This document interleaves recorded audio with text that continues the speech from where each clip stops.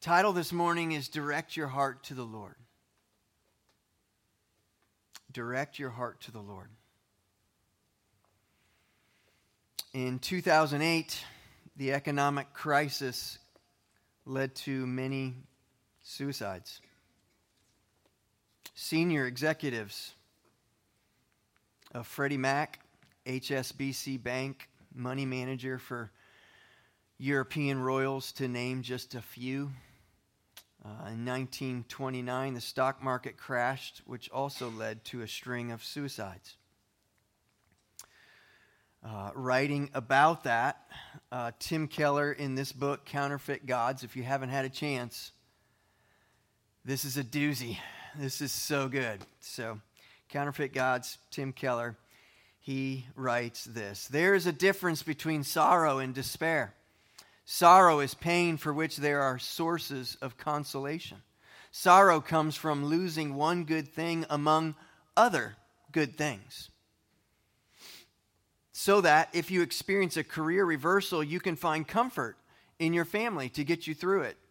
Despair, however, is inconsolable because it comes from losing an ultimate thing. When you lose the ultimate source of your meaning or hope, there are no alternative sources to turn to. It breaks your spirit." You see, what Keller is after there is when we build our lives on things, even good things, even morally neutral things, or we might even find this morning even sometimes biblical things, and we make those things an ultimate thing, the ultimate source of meaning or hope for life, we have entered into idolatry. Idolatry is much more than a statue that is worshipped. We turn all sorts of things into idolatry. We turn beauty and money and power and gyms and hobbies and careers and stadiums and spouses and children and temporary things made ultimate the thing. A man starts into a career to provide for his family. That's a good thing. That's even a biblical thing. And somewhere that man becomes so consumed with the lure of money and power and advancement, suddenly the good thing becomes an ultimate thing. This is idolatry. Despair sets in when we make a good thing an ultimate thing, and that thing was never created to be an ultimate thing. So when that thing that we've become made to be an ultimate thing is gone, there's nowhere to turn. It's the ultimate thing. Thus, despair is what Keller is pointing out. Because the good thing turned into an ultimate thing gave you or I a sense of affirmation or success or accomplishment. This thing became something that you run to, you hope in, you trust in, you find satisfaction from. Good things are not to be an ultimate thing. Personal example, when the kids were young, my idol of comfort was often exposed. I wanted peace and quiet. I deserved peace and quiet. It's been a long day. I want to come home. I want to kick my feet up. Somebody get me some iced tea. It's time to rest. That's a good thing. That's a biblical thing. It's time to rest, but the problem is my children didn't understand that this is my ultimate thing. As if they woke up that morning discussing, when Dad gets home, we are so gonna wreck his rest. That's our goal for the day. Kids would regularly wreck my idol of comfort. And I would sin to get my ultimate thing at that moment.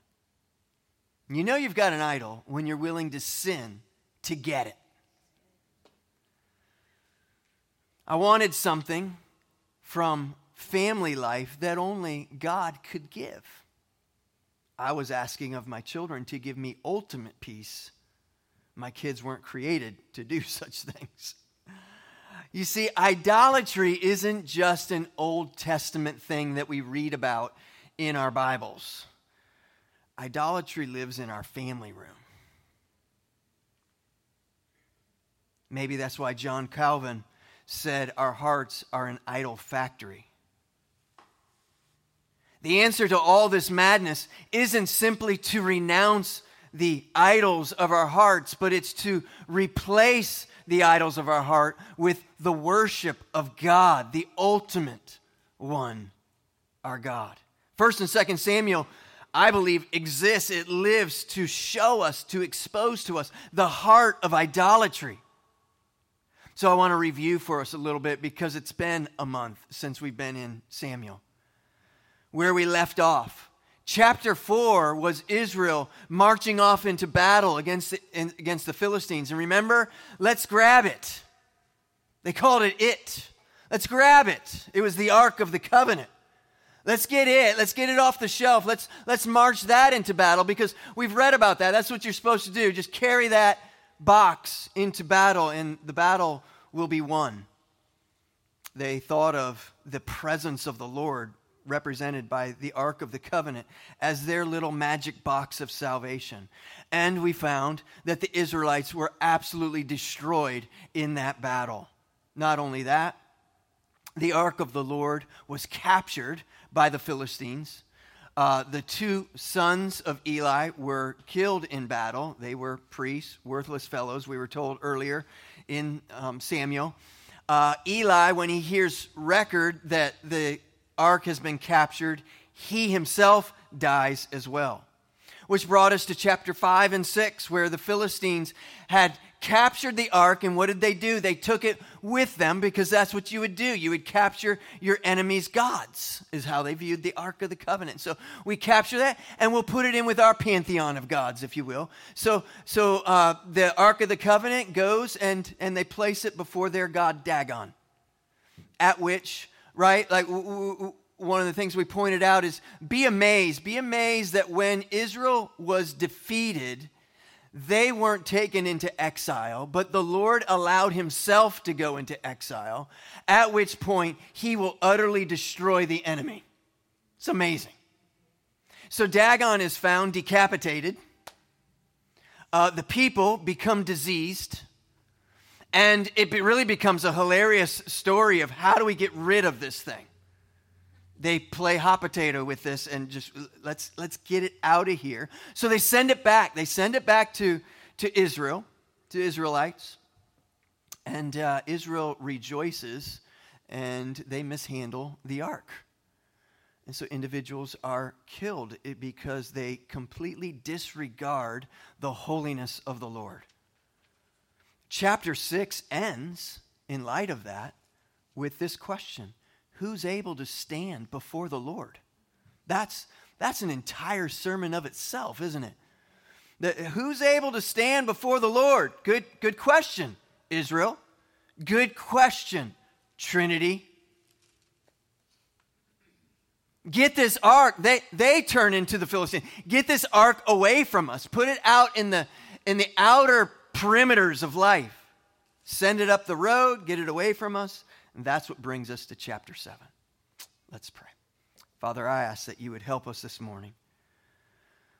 Lord, as Samuel will say to the people then, Lord, I pray that you would speak to our hearts this morning to direct our hearts to you.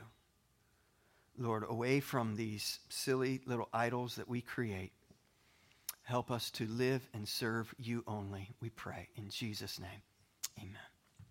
So we have 5 points this morning. We're going to pop through them fairly quickly. Number 1, have you found sin leads to sorrow? Have you found just the emptiness where sin carries us? It promises to us. It tells us a number of lies, and then it just drops us and leaves us. Have you found sin leads to sorrow? This is verses 1 and 2. And the men of Kiriath Jearim came and took up the ark of the Lord and brought it to the house of Abinadab. on the hill, and they consecrated his son Eleazar to have charge of the ark of the Lord. From the day that the ark was lodged at Kiriath Jearim, a long time had passed, some 20 years. And all the house of Israel lamented after the Lord. 20 years since chapter 4, that battle, to now, here we are in chapter 7. We come to chapter 7, 20 years has passed, and maybe we might even say, finally, the people lament. They're grieving, all right? They're in sadness over the state of their sin, which has brought them to this place. Sin ought to bring us to a place of lamenting. You may be here this morning and you're at the tail end of 20 years of sin.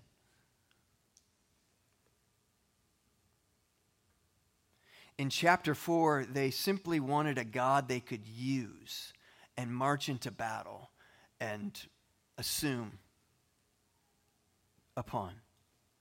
In chapter 6, they push God to the outer limits of their lives.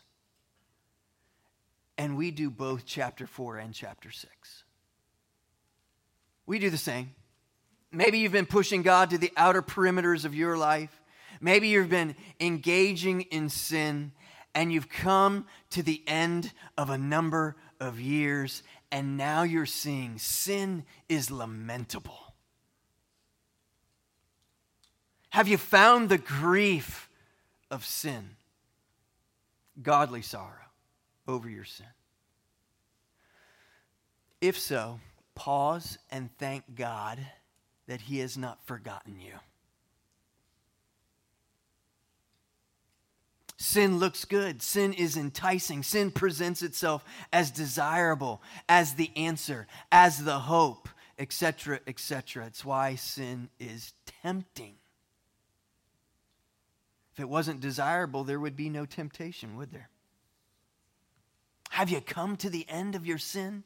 Have you found that the pursuit of sin is an absolute dead end and it leaves you in utter despair? Are you lamenting past decisions and actions? The point this morning isn't simply that we sit in a pile of lamentable tears.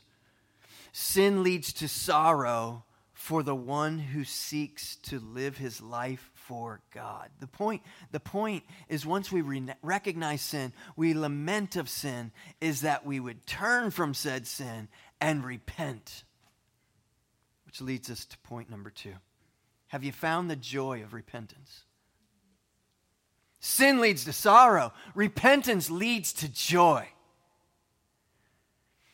Christian already read it, but let's look again to verse 3. This, you can just write all over the page here in verses 3 and 4. And Samuel said to all the house of Israel, if you are returning to the Lord with all your heart, then put away the foreign gods and the Ashtaroth from among you and direct your heart to the Lord and serve Him only, and He will deliver you out of the hand of the Philistines. So the people of Israel put away the Baals and the Ashtaroth, and they served the Lord only. Wow, great. This is no token, sorrowful response being asked for by Samuel. This is not a fleeting remorse. This is not, I'm sorry I got caught, right? Like we hear culturally all these like sorries. And it kind of goes along those lines. Sorry I got caught. Sorry that offended you. Well, sorry because I don't like the consequences. Samuel's saying, see how sin is lamentable. Be broken by your sin. And Israel, Trinity, repent. Put away your idols.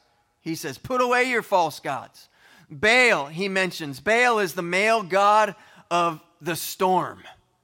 Ashtaroth. Ashtaroth is the female god of fertility. They had these gods united in their way of thinking. The idolatry here is Baal and Ashtaroth.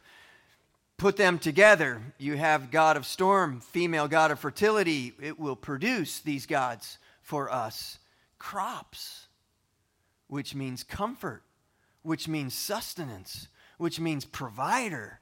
You, two gods, you are the hope of our existence, our livelihood. We place our hope and our trust in you. Samuel says, repent. Reject what you believe will sustain you. Repent and reject what the world around you is saying to you. This is what you're to trust in, and serve him only. What a joy repentance is, church. Psalms 30, you have turned for me my mourning, not morning and evening, mourning, my grief, into dancing. You have loosed my sackcloth and clothed me with gladness, that my glory may sing your praise and not be silent, O Lord my God. I will give thanks to you forever. Look closely at verse 3. If you are returning to the Lord with all your heart, then put away the foreign gods and the Ashtoreth from among you, and direct your heart to the Lord, and serve him only, and he will deliver you out of the hand of the Philistines.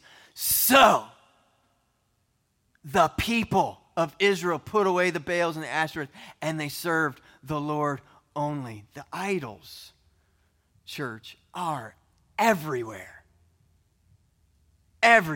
around us. Money, success, people, whatever your image of a romantic marriage, a husband who leads, a wife who submits, a political agenda, children who obey, especially when in public, conservatism, the Constitution, approval from others, peace and quiet, me time, a certain image, a certain family image, ministry, your ability to be the answer, to be someone else's hope, to be so relied upon to the detriment of your own family, health, or walk with Christ. We make idols out of everything. Perhaps that's why when Martin Luther nailed the theses to the wall, number 1 of 95, repentance is to be the habit of life. Repentance is simply acknowledging, God, I need you. Consider how amazing God's mercy and grace is, because for us reading this episode here, we got to be thinking, these guys don't deserve that. They don't deserve forgiveness. They don't deserve to be able to repent, cry out to God. God forgives them, and neither do we. Since when is it ever about what we deserve? It's about the faithfulness and the mercy of God that we've already sang about. So here again from Tim Keller in this book, he writes, most people spend their lives trying to make their heart's fondest dreams come true. Isn't that what life is all about? The pursuit of happiness? We search endlessly for ways to acquire things we desire, and we are willing to sacrifice much to achieve them. So true. We never imagined that getting our heart's deepest desires might be the worst thing that could ever happen to us. My wife and I once knew a single woman, Anna, who wanted desperately to have children. She eventually married, and contrary to the expectations of her doctors, was able to bear 2 healthy children despite her age. But her dreams did not come true. Her overpowering drive to give her children a perfect life made it impossible for her to actually enjoy them. Her overprotectiveness, fears and anxieties, and her need to control every detail of her children's lives made the family miserable. Anna's oldest child did poorly in school and showed signs of serious emotional problems. The younger child was filled with anger. There's a good chance her drive to give her children wonderful lives will actually be the thing that ruins them. Getting her heart's desire may end up being the worst thing that ever happened to her. That's what an idol does. Have you found the joy of repentance? We can repent of the madness of where our hearts go. We are a repenting people. Number 3, moving quickly. Have you found the glory of the mediator who keeps on mediating? Look at verse 5. Then Samuel said, gather all Israel at Mizpah, and I will pray to the Lord for you. So they gathered at Mizpah and drew water and poured it out before the Lord and fasted on that day and said there, we have sinned against the Lord. And Samuel judged the people of Israel at Mizpah. Now when the Philistines heard that the people of Israel had gathered at Mizpah, the lords of the Philistines went up against Israel. And when the people of Israel heard of it, they were afraid of the Philistines. And the people of Israel said to Samuel, do not cease to cry to the Lord our God for us, that he may save us from the hand of the Philistines. I've already referenced a few different places, but I like the contrast between chapter 4 and chapter 7. Chapter 4, let's grab the ark. Let's do some hocus pocus and carry it into the battle. And of course, we will be victorious. I already mentioned it in verse number 3 of chapter 4, that it may come among us and save us from the power of our enemies. I like chapter 7, verse 8. Don't stop praying, Samuel, that he might save us. We've gone from it might come among us and save us, chapter 4, to he might save us, chapter 7. Keep praying, Samuel. Pray on our behalf. Pray that God would deliver us. Pray that he would save us from the Philistines. And Sammy, don't stop praying. We don't simply need a token prayer here. We need ongoing, mediator, interceding prayer on our behalf. Keep going, Samuel. That's their request. Because we need prayer. Praise be to God for the work of Jesus Christ. What he accomplished in his life, death, and resurrection. But he's not done. He continues to intercede, to mediate on our behalf. He is continuing to mediate, continuing to priest on our behalf, your behalf. Make it personal. Like it blows my mind. Hebrews 7 puts it like this. The former priests, Old Testament priests, were many in number because they were prevented by death from continuing in office. You know what it's saying? You know why there's so many of them? Because they kept dying. That's what it's saying. Because those guys kept dying, there's a whole lot of them. But he holds his priesthood permanently. Speaking of Christ, he holds his priesthood permanently because he continues forever. Consequently, he is able to save to the uttermost those who draw near to God through him, since he always lives to make intercession for them. When I read a book like this, I'm going to point to this one now, this one that we're doing now, Gentle and Lowly. When I read a book, I just look for a nugget or two. I'm slow and simple. Just give me, out of 200 pages, if I can come home with one great nugget, I'm good. That's a great book. I'm happy with it. Chapter 9 was that for me. It's this point right here, where Christ continues to intercede on our behalf. Dane Ortland writes, Christ continues to intercede on our behalf in heaven because we continue to fail here on earth. He does not forgive us through his work on the cross and then hope we'll make it the rest of the way. Picture a glider pulled up into the sky by an airplane, soon to be released to float down to the earth. We are that glider. Christ is the plane. But he never disengages. He never lets us go, wishing us well, hoping we can glide the rest of the way into heaven. He carries us all the way. That's what he does. That's dizzy glory to me. Just, wow, my God, your Savior, the Lord Jesus Christ, is interceding for you.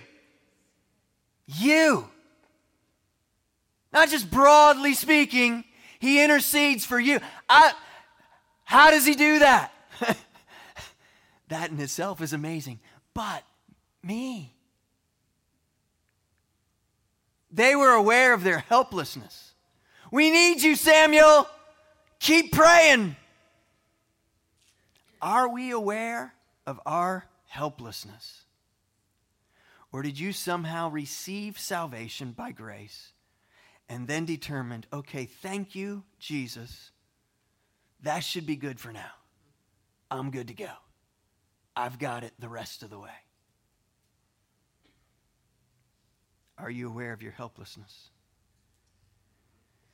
I love it. Samuel continues to pray and the enemy is defeated. And I want to say to us this morning, your ultimate enemy will be defeated. Not because of you, but because Christ is interceding on behalf of you. He continues to be the priest.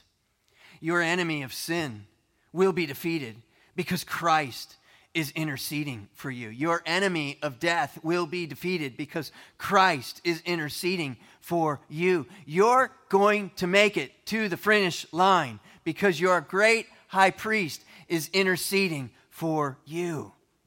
Have you found the glory of the mediator who just keeps on mediating? Number 4, have you found the awe of victory that follows repentance? Verse number 9. So Samuel took a nursing lamb and offered it as a whole burnt offering to the Lord. And Samuel cried out to the Lord for Israel, and the Lord answered him.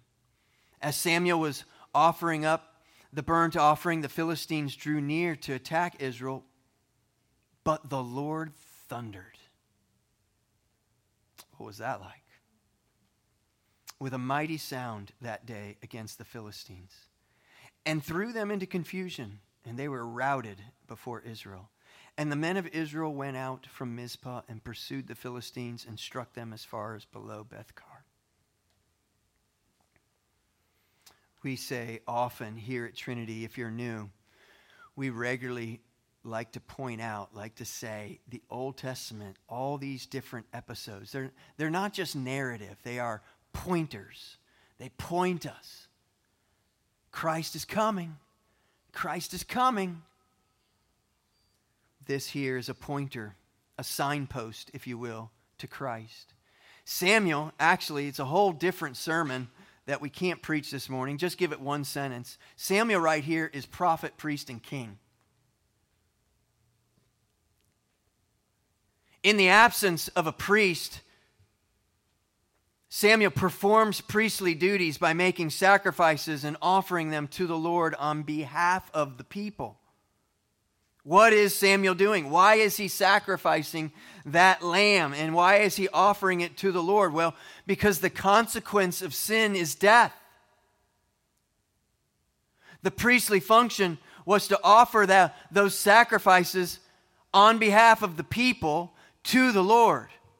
But we know from Hebrews, these offerings, these sacrifices, every sacrifice was just another pointer to Christ is coming. The sacrifice is coming. Another animal slaughtered. Blood is spilled. It's pointing. You know what? That sacrifice, that's only as good as our next sin. Sin, well, we just blew it again. All the blood spilled. All the animals sacrificed. Christ is coming. It's why, right? You know this, but we need to be stunned freshly by it.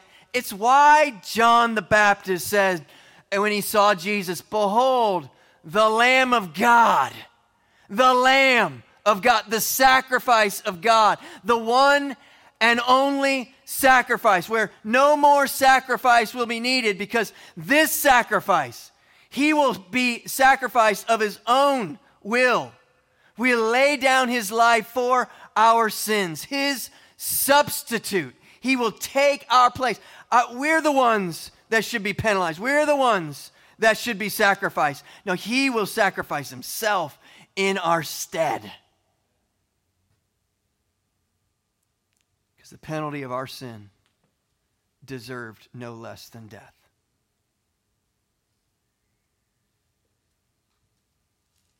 Well, on the cross, he offers us forgiveness where we can repent and we can trust in him and we can be made right with God the Father. And I love how the Bible puts it, but the Lord thundered. Samuel's offering up sacrifice, but the Lord thundered. Do you remember?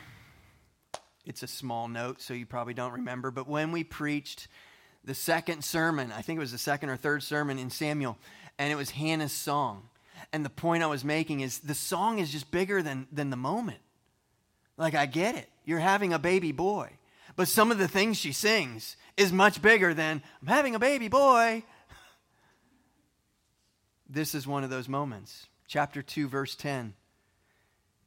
Hannah is singing, the adversaries of the Lord shall be broken to pieces. Against them he will thunder in heaven. Chapter 7, we see the Lord thundering with a mighty sound. What was that like exactly? Wouldn't you like to know? And his enemies were defeated. They were utterly destroyed. I love how when Jesus is in Gethsemane and the Lord comes to speak that this is my son, and some of the crowd responds with, was that thunder? Or maybe it was an angel. We're not sure what that was, but something was thunderous in the voice of the Lord there. There's nothing more thunderous in my mind than the atonement of Christ, where the Savior, Jesus Christ, defeated the enemy of sin and death. Have you found the awe of the victory that comes with repentance? Your Savior, if you have repented of your sins and you're trusting in Jesus Christ for the forgiveness of your sins, your Savior has thundered on your behalf. He has defeated your ultimate enemy, sin and death and Satan himself. Have you found the awe of victory that follows repentance? Hear me. Victory does not belong to everyone. Victory belongs to those who repent and trust in Christ. Do you know that thunder of the Lord? Has he thundered in your life? Number 5. Have you found Ichabod to give way to Ebenezer? Verse 12. Then Samuel took a stone and set it up between Mizpah and Shen and called its name Ebenezer. Yeah, you just thought that was a Scrooge guy. It's not. For he said, till now the Lord has helped us. So the Philistines were subdued and did not again enter the territory of Israel. And the hand of the Lord was against the Philistines all the days of Samuel. The cities that the Philistines had taken from Israel were restored to Israel, from Ekron to Gath, and Israel delivered their territory from the hand of the Philistines. There was peace also between Israel and the Amorites, and Samuel judged Israel all the days of his life. Chapter 4. Chapter 7. Keep going back to chapter 4 and chapter 7. Chapter 4, you know how chapter 4 ended? So the runner had come back and he told Eli, we're defeated. And that actually didn't end Eli's life. Your sons have died in battle. And that didn't end Eli's life. The ark of the Lord has been captured and he fell over dead. There's a lot of things Eli didn't get. And we blame him a lot for those things he didn't get. He got it there. That was announced to him. His daughter-in-law, one of the son's wife, was in labor. And she will die in labor. But before she dies, what? She says, his name is Ichabod. The glory of the Lord has departed. End of story. Now No. Have you found Ichabod to give way to Ebenezer? Chapter 7 ends with Ebenezer. Ebenezer means the Lord has helped us. It literally, probably you have a footnote down at the bottom of your Bible where it'll say Ebenezer, the stone of help, is what it was.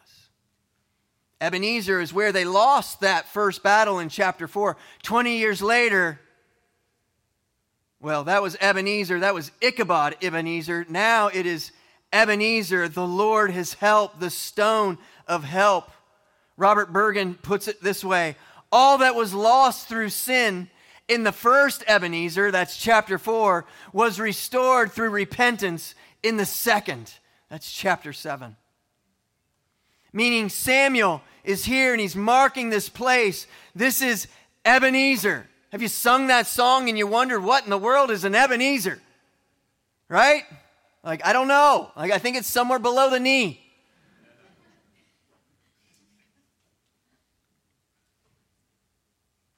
Ebenezer, this is where we were defeated 20 years ago. This is now where victory lies 20 years later. This stone is being set up by Samuel. This is a commemoration of the power of God, where God thundered on behalf of his people to save his people. Ebenezer. Samuel's saying, we're going to mark this spot because I want you to remember it. And I don't want you to remember it for a week or a month or a year. I want you to remember it for generations. I want this stone to mark this spot where the hand of the Lord moved right here. Come back to this stone and remember the Lord's faithfulness on your behalf. God responded to your repentance and he thundered on your behalf and he saved you. So let's mark it this day so we'll remember it for generations to come. Let's mark the spot where the chronically unfaithful were delivered by the faithful covenant-keeping God. Samuel's interceding. Samuel's sacrificing. He's mediating. Their enemy is defeated. And so Samuel grabs a stone. Don't know what that looked like. Ebenezer, a place to remember.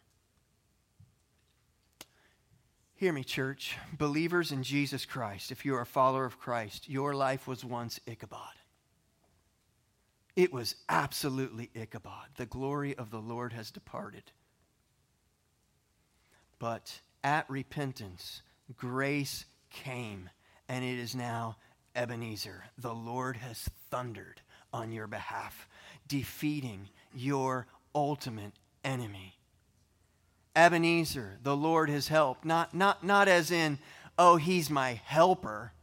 Like me and the Lord, we're getting this done, sort of helping sort of way.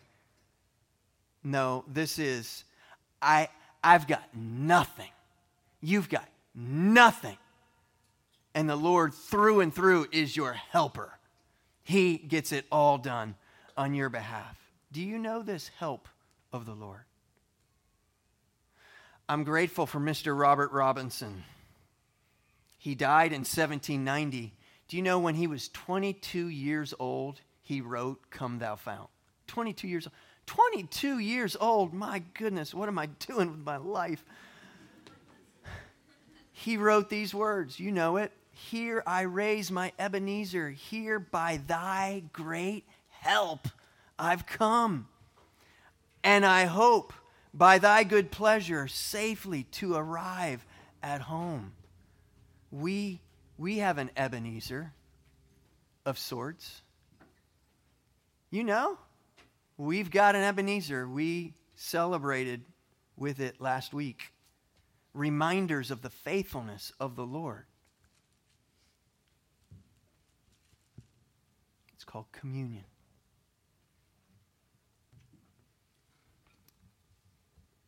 Paul to the Corinthians, for as often as you eat this bread and drink this cup, you proclaim the Lord's death. You're coming back to that stone, if you will. And you're being reminded, not for a week, a month, or a year, but for generations, the faithfulness of our Lord and how he has thundered on our behalf. You are proclaiming in that supper the Lord's victory over death. You are proclaiming that the Lord will bring you safely all the way home. We sing about the cross, and then we sing that the tomb is empty, and we are saved. What is all of that? That is our Ebenezer moment. We're gathering together at our Mizpah. It's right here in Titusville, in this building. All the church gathers together in this local church, comes together to worship our God, to remember all that the Lord has done on our behalf. Praise God. We gather not at Mizpah. We gather every Sunday right here. And there's an enemy that sees this gathering as a threat. That's how the Philistines viewed that. When they came together at Mizpah, there was this, hey, that's a threat to us. They're coming together. We're going to go attack that. Church, the cross shows us Christ has ultimate victory. Have you seen? Do you know?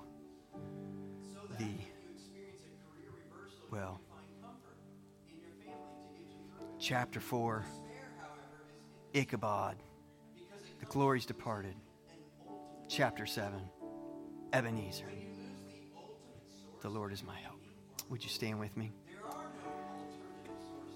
If you're on the live stream, I would ask for you to stick around with us after the song. I think I've got a couple words I would like to direct, specifically if you're watching from the live stream. But would you just lift our voices? Direct your hearts to the Lord. You may be here, or you might be on the live stream, and you just need to simply repent. Oh, the many idols that we set up before God. Oh, that we'd be a repenting people. That would just be a regular part of our life, that we would know the joy of repentance. Because behind that repentance is the Lord's forgiveness. The Lord turns our mourning into gladness and joy. So let's lift our voices and sing to Him.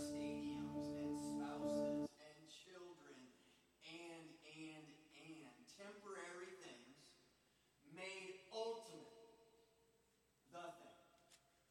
A man starts into a career to provide for his family. That's a good thing. That's even a biblical thing. And somewhere that man becomes so consumed with the lure of money and power and advancement, suddenly the good thing becomes an ultimate thing. This is idolatry. Despair sets in when we make a good thing an ultimate thing. And that thing was never created to be an ultimate thing. So when that thing that we've become made to be an ultimate thing is gone, there's nowhere to turn. It's the ultimate thing. Thus, despair is what Keller is pointing out. Because the good thing turned into an ultimate thing gave you or I a sense of affirmation or success or accomplishment. This thing became something that you run to, you hope in, you trust in, you find satisfaction from. Good things are not to be an ultimate thing. Personal example, when the kids were young, my idol of comfort was often exposed. I wanted peace and quiet. I deserved peace and quiet. It's been a long day. I want to come home. I want to kick my feet up. Somebody give me some iced tea.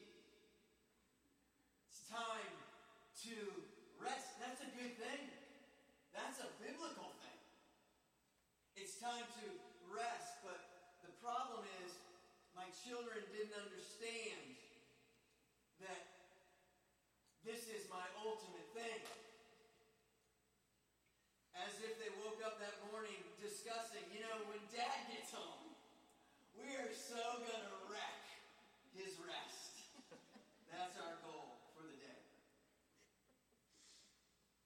Kids would regularly wreck my idol of comfort.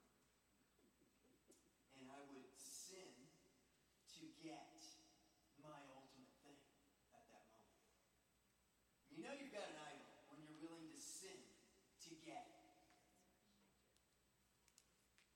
I wanted something from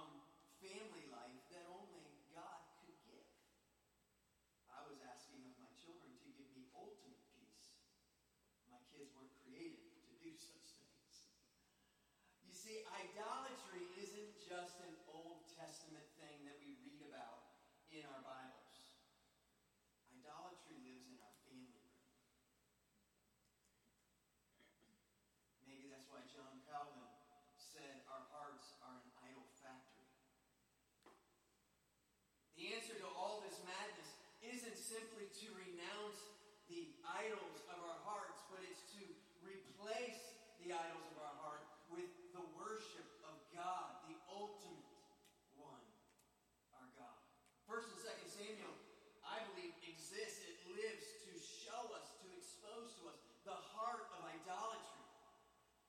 So I want to review for us a little bit because it's been a month since we've been in Samuel. Where we left off. Chapter 4 was Israel marching off into battle against the Philistines. Remember? Let's grab it. They called it. Let's grab it. It was the Ark of the Covenant. Let's get it. Let's get it off the shelf.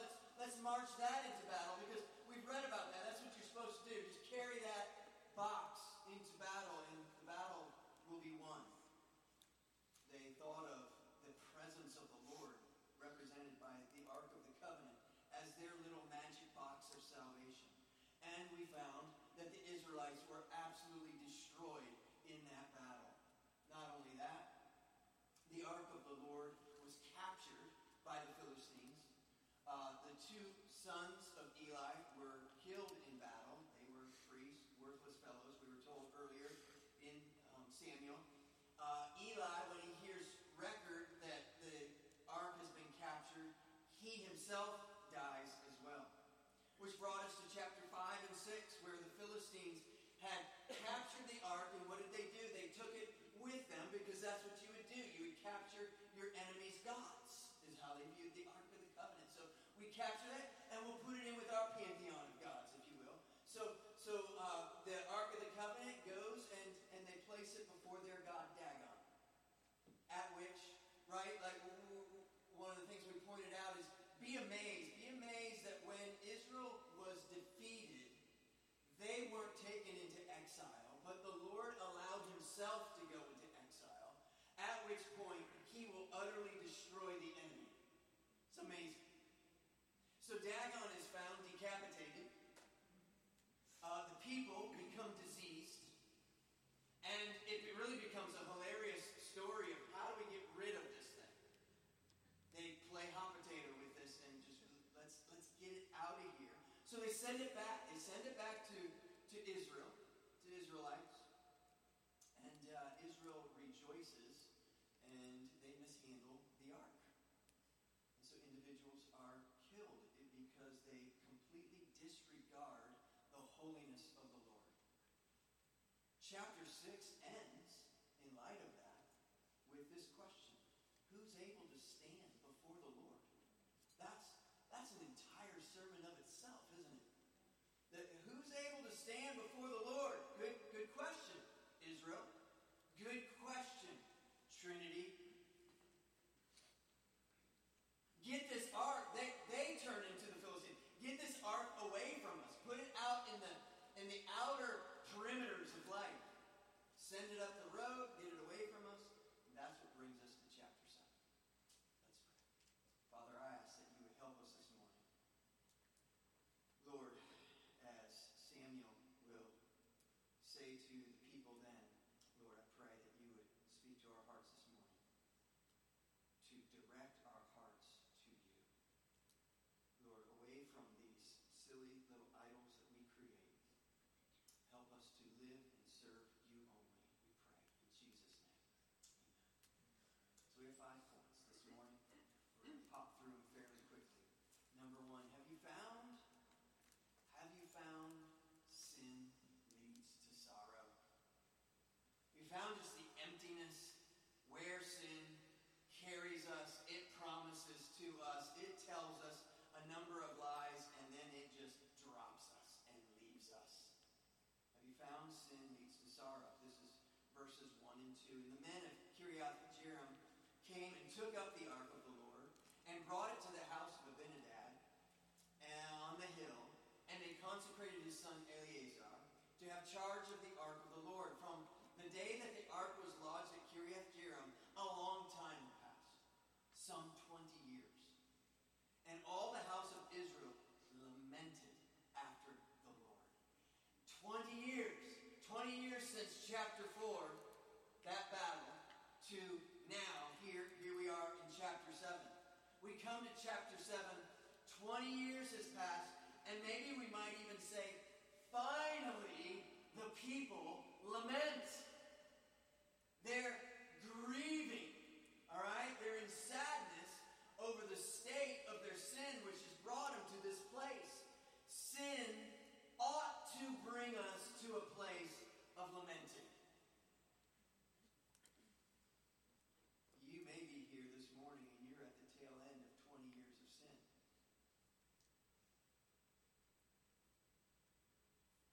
In chapter 4, they simply wanted a God they could use and march into battle and assume upon. In chapter 6, they pushed God to the outer limits of their lives. And we do both chapter 4 and chapter 6. We do the same. Maybe you've been pushing God to the outer perimeters of your life. Maybe you've been engaging in sin, and you've come to the end of a number of years, and now you're seeing sin is lamentable. Have you found the grief of sin? Godly sorrow over your sin. If so, pause and thank God that He has not forgotten you. Sin looks good. Sin is enticing. Sin presents itself as desirable, as the answer, as the hope, etc., etc. It's why sin is tempting. If it wasn't desirable, there would be no temptation, would there? Have you come to the end of your sin? Have you found that the pursuit of sin is an absolute dead end and it leaves you in utter despair? Are you lamenting past decisions and actions? The point this morning isn't simply that we sit in a pile of lamentable tears. Sin leads to sorrow for the one who seeks to live his life for God. The point is, once we recognize sin, we lament of sin, is that we would turn from said sin and repent. Which leads us to point number 2. Have you found the joy of repentance? Sin leads to sorrow. Repentance leads to joy. Christian already read it, but let's look again to verse 3. This, you can just write all over the page here, verses 3 and 4. And Samuel said to all the house of Israel, if you are returning to the Lord with all your heart, then put away the foreign gods and the Ashtoreth from among you, and direct your heart to the Lord, and serve Him only, and He will deliver you out of the hand of the Philistines. So the people of Israel put away the Baals and the Ashtoreth, and they served the Lord only. Wow, great. This is no token, sorrowful response being asked for by Samuel. This is not a fleeting remorse. This is not, I'm sorry I got caught, right? Like we hear culturally all these like sorries. And it kind of goes along those lines. Sorry I got caught. Sorry that offended you. Well, sorry because I don't like the consequences. Samuel's saying, see how sin is lamentable. Be broken by your sin. And Israel, Trinity, repent. Put away your idols. He says, put away your false gods. Baal, he mentions. Baal is the male god of the storm. Ashtoreth is the female god of fertility. They had these gods united in their way of thinking. The idolatry here is Baal and Ashtoreth.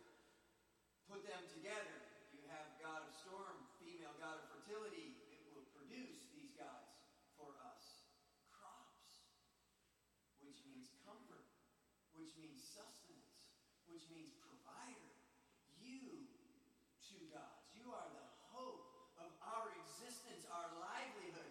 We place our hope and our trust in you. Samuel says, repent. Reject what you believe will sustain you.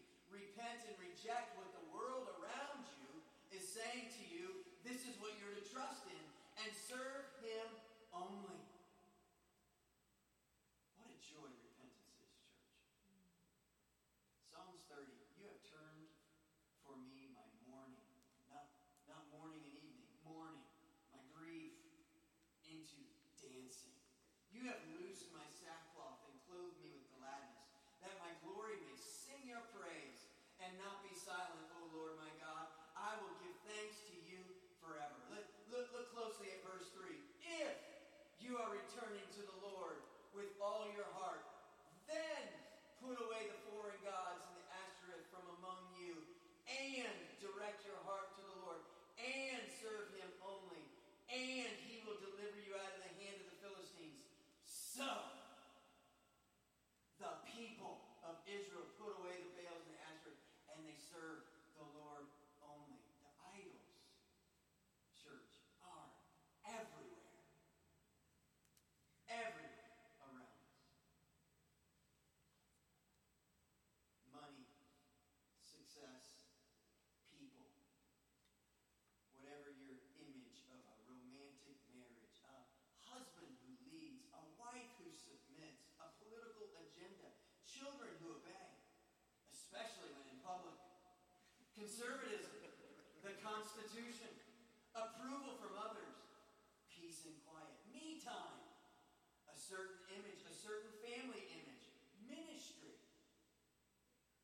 your ability to be the answer, to be someone else's hope, to be so relied upon to the detriment of your own family, health, or walk with Christ. We've made idols out of everything. Perhaps that's why when Martin Luther nailed the thesis to the wall, number 1 of 95, repentance is to be the habit of life. Repentance is simply acknowledging, God, I need you. Consider how amazing God's mercy and grace is. Because for us, reading this episode here, we got to be thinking, these guys don't deserve that. They don't deserve forgiveness. They don't deserve to be able to repent, cry out to God. God forgives them, and neither do we.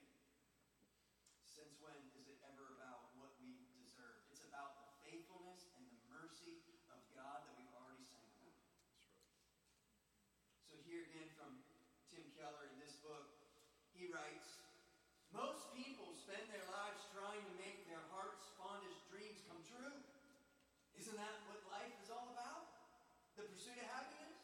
We search endlessly for ways to acquire things we desire.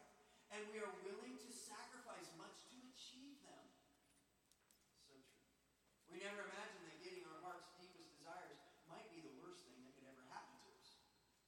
My wife and I once knew a single woman, Anna, who wanted desperately to have children.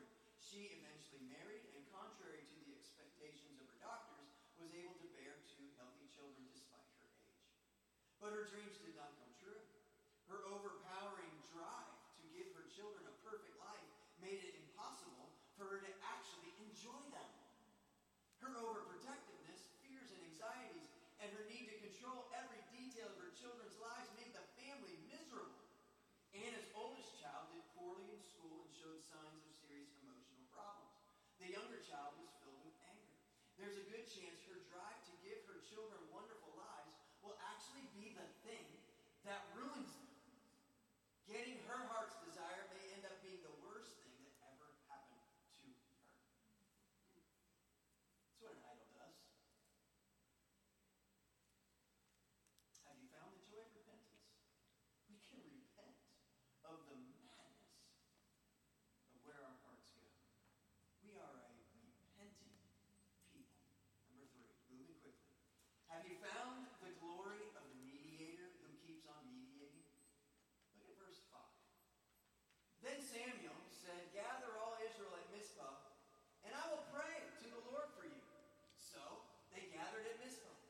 and drew water and poured it out before the Lord and fasted on that day and said there, "We have sinned against the Lord." And Samuel judged the people of Israel at Mizpah. Now when the Philistines heard that the people of Israel had gathered at Mizpah, the lords of the Philistines went up against Israel. And when the people of Israel heard of it, they were afraid of the Philistines. And the people of Israel said to Samuel, "Do not cease to cry to the Lord our God for us, that he may save us from the hand of the Philistines." I've already referenced a few different places, but I like the contrast between chapter 4 and chapter 7. Chapter 4, let's grab the ark. Let's do some hocus pocus and carry it into the battle. And of course, we will be victorious. I already mentioned it in verse number 3 of chapter 4, that it may come among us and save us from the power of our enemies. I like chapter 7, verse 8. Don't stop praying, Samuel, that he might save us. We've gone from it might come among us and save us, chapter 4, to he might save us, chapter 7. Keep praying, Samuel. Pray on our behalf. Pray that God would deliver us. Pray that he would save us from the Philistines. And Sammy, don't stop praying. We don't simply need a token prayer here. We need ongoing, mediator, interceding prayer on our behalf. Keep going, Samuel. That's their request. Because we need prayer. Praise be to God for the work of Jesus Christ. What he accomplished in his life, death, and resurrection. But he's not done. That's right. He continues to intercede, to mediate on our behalf. He is continuing to mediate, continuing to priest on our behalf. Your behalf. Make it personal. Like it blows my mind. Hebrews 7 puts it like this.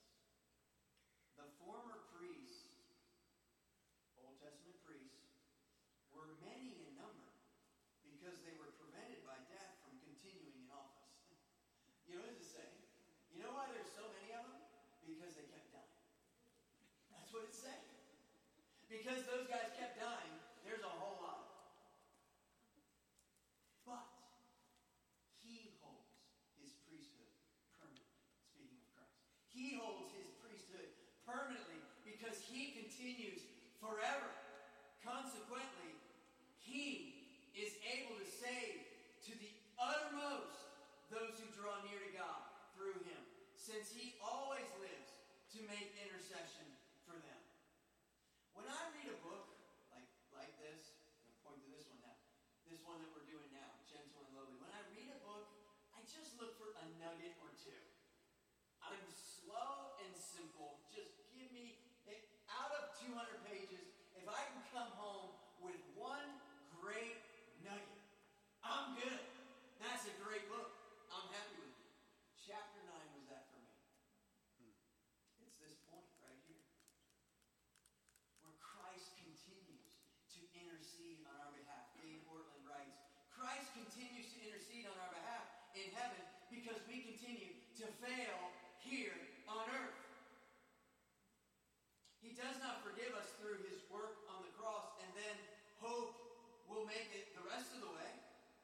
Picture a glider pulled up into the sky by an airplane, soon to be released to float down to the earth. We are that glider. Christ is the plane. But he never disengages. He never lets us go, wishing us well, hoping we can glide the rest of the way into heaven. He carries us all the way.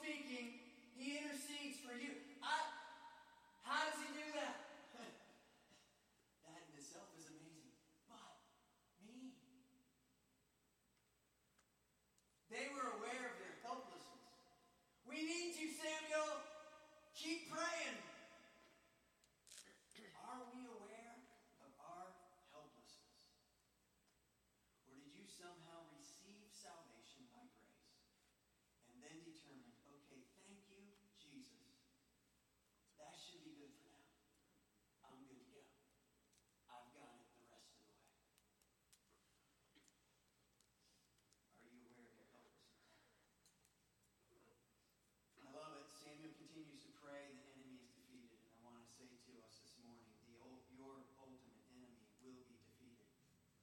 Not because of you, but because Christ is interceding on behalf of you. He continues to be the priest. Your enemy of sin will be defeated because Christ is interceding for you. Your enemy of death will be defeated because Christ is interceding for you. You're going to make it to the finish line because your great high priest is interceding for you. Have you found the glory of the mediator who just keeps on mediating? Number 4, have you found the awe of victory that follows repentance? Verse number 9. So Samuel took a nursing lamb and offered it as a whole burnt offering to the Lord. And Samuel cried out to the Lord for Israel, and the Lord answered him. As Samuel was offering up the burnt offering, the Philistines drew near to attack Israel, but the Lord thundered. What was that like? With a mighty sound that day against the Philistines, and threw them into confusion, and they were routed before Israel. And the men of Israel went out from Mizpah and pursued the Philistines and struck them as far as below Ekron. We say often here at Trinity, if you're new, we regularly like to point out, like to say, the Old Testament, all these different episodes, they're not just narrative, they are pointers. They point us. Christ is coming. Christ is coming. This here is a pointer, a signpost, if you will, to Christ. Samuel, actually, it's a whole different sermon that we can't preach this morning. Just give it one sentence. Samuel right here is prophet, priest, and king. In the absence of a priest, Samuel performs priestly duties by making sacrifices and offering them to the Lord on behalf of the people. What is Samuel doing? Why is he sacrificing that lamb? And why is he offering it to the Lord? Well, because the consequence of sin is death. The priestly function was to offer those sacrifices on behalf of the people to the Lord. But we know from Hebrews, these offerings, these sacrifices, every sacrifice was just another pointer to Christ is coming. The sacrifice is coming. Another animal slaughtered, blood is spilled. It's pointing, you know what? That sacrifice, that's only as good as our next sin. Sin, well, we just blew it again. All the blood spilled, all the animals sacrificed. Christ is coming. It's why, right? You know this, but we need to be stunned freshly by it. It's why John the Baptist said, and when he saw Jesus, behold, the Lamb of God, the Lamb of God, the sacrifice of God, the one and only sacrifice, where no more sacrifice will be needed, because this sacrifice, he will be sacrificed of his own will. We lay down his life for our sins. His substitute. He will take our place. We're the ones that should be penalized. We're the ones that should be sacrificed. No, he will sacrifice himself in our stead. The penalty of our sin deserved no less than death.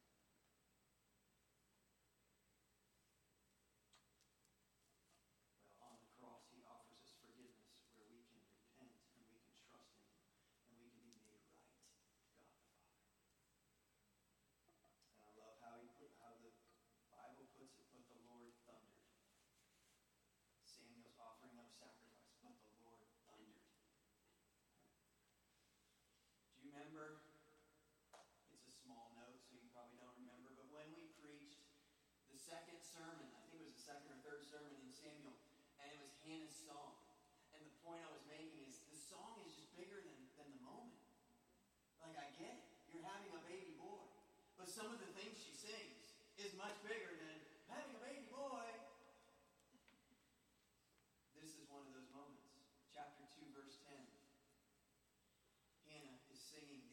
adversaries of the Lord shall be broken to pieces.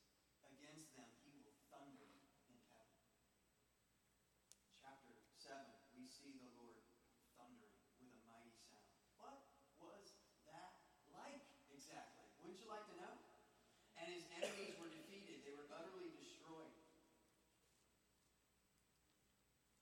I love how when Jesus is in Gethsemane and the Lord comes to speak that this is my son, and some of the crowd responds with, was that thunder? Or maybe it was an angel. We're not sure what that was, but something was thunderous in the voice of the Lord there.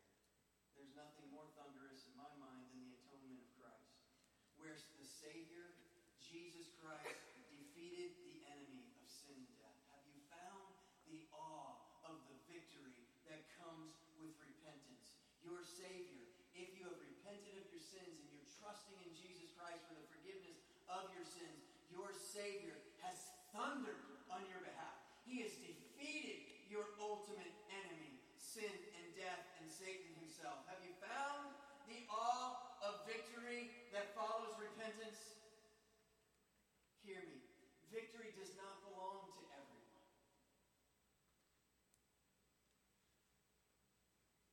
Victory belongs to those who repent and trust in Christ. Do you know that thunder of the Lord? Has he thundered in your life? Number 5. Have you found Ichabod to give way to Ebenezer? Verse 12. Then Samuel took a stone and set it up between Mizpah and Shen. He called its name Ebenezer. You just thought that was a Scrooge guy. It's not. For he said, till now the Lord has helped us. So the Philistines were subdued and did not again enter the territory of Israel. And the hand of the Lord was against the Philistines all the days of Samuel. The cities that the Philistines had taken from Israel were restored to Israel. From Ekron to Gath, and Israel delivered their territory from the hand of the Philistines. There was peace also between Israel and the Amorites. And Samuel judged Israel all the days of his life. Chapter 4. Chapter 7. Keep going back to chapter 4 and chapter 7. Chapter 4, you know how chapter 4 ended? So, the runner had come back and he told Eli, we're defeated. And that actually didn't end Eli's life. Your sons have died in battle. And that didn't end Eli's life. The ark of the Lord has been captured and he fell over dead. There's a lot of things Eli didn't get. And we blame him a lot for those things he didn't get. He got it there. That was announced to him. His daughter-in-law, one of the son's wife, was in labor. And she will die in labor. But before she dies, what? She says, his name is Ichabod. The glory of the Lord has departed. End of story? No. No. Have you found Ichabod to give way to Ebenezer? Chapter 7 ends with Ebenezer. Ebenezer means the Lord has helped us. It literally, probably you have a footnote down at the bottom of your Bible where it will say Ebenezer, the stone of help, is what it was. Ebenezer is where they lost that first battle in chapter 4. 20 years later, well, that was Ebenezer, that was Ichabod Ebenezer. Now it is Ebenezer, the Lord has helped, the stone of help. Robert Bergen puts it this way. All that was lost through sin in the first Ebenezer, that's chapter 4, was restored through repentance in the second, that's chapter 7. Meaning Samuel is here and he's marking this place. This is Ebenezer. Have you sung that song and you wonder what in the world is an Ebenezer? Right? Like, I don't know. Like, I think it's somewhere below the knee.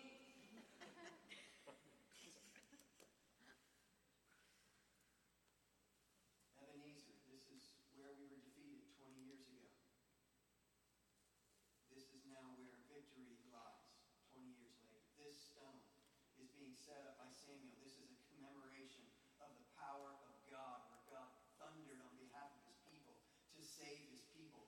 Ebenezer. Samuel's saying, we're going to mark this spot because I want you to remember it. I don't want you to remember it for a week or a month or a year. I want you to remember it for generations. I want this stone to mark this spot where the hand of the Lord moved right here. Come back to this stone and remember the Lord's faithfulness on your behalf. God responded to your repentance and he thundered on your behalf and he saved you. So let's mark it this day so we remember it for generations to come. Let's mark the spot where the chronically unfaithful were delivered by the faithful covenant-keeping God.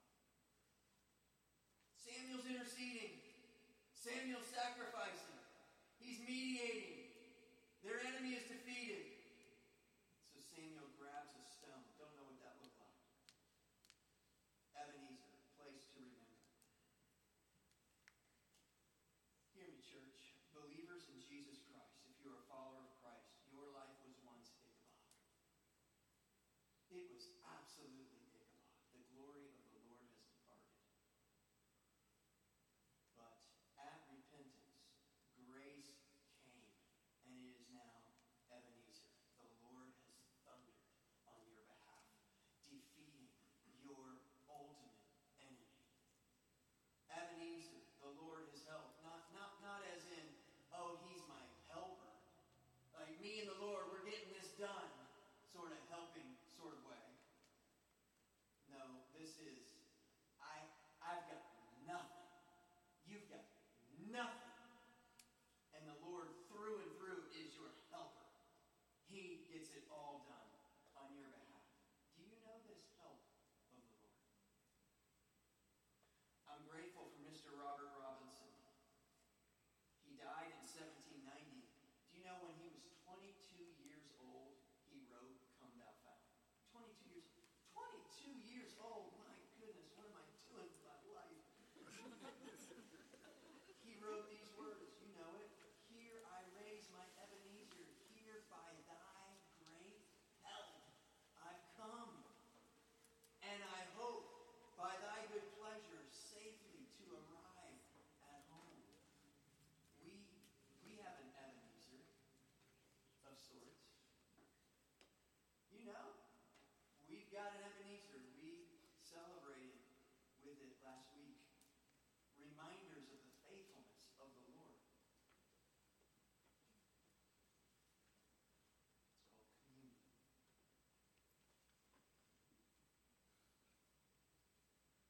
It's called communion. Paul to the Corinthians, for as often as you eat this bread and drink this cup, you proclaim the Lord's death. You're coming back to that stone, if you will. And you're being reminded, not for a week, a month, or a year, but for generations, the faithfulness of our Lord and how he has thundered on our behalf. You are proclaiming in that supper the Lord's victory over death. You are proclaiming that the Lord will bring you safely all the way home. We sing about the cross, and then we sing that the tomb is empty, and we are saved. What is all of that? That is our Ebenezer moment. We're gathering together at our Mizpah. It's right here in Titusville, in this building. All the church gathers together in this local church, comes together to worship our God, to remember all that the Lord has done on our behalf. Praise God. We gather not at Mizpah. We gather every Sunday right here. And there's an enemy that sees this gathering as a threat. That's how the Philistines viewed that. When they came together at Mizpah, there was this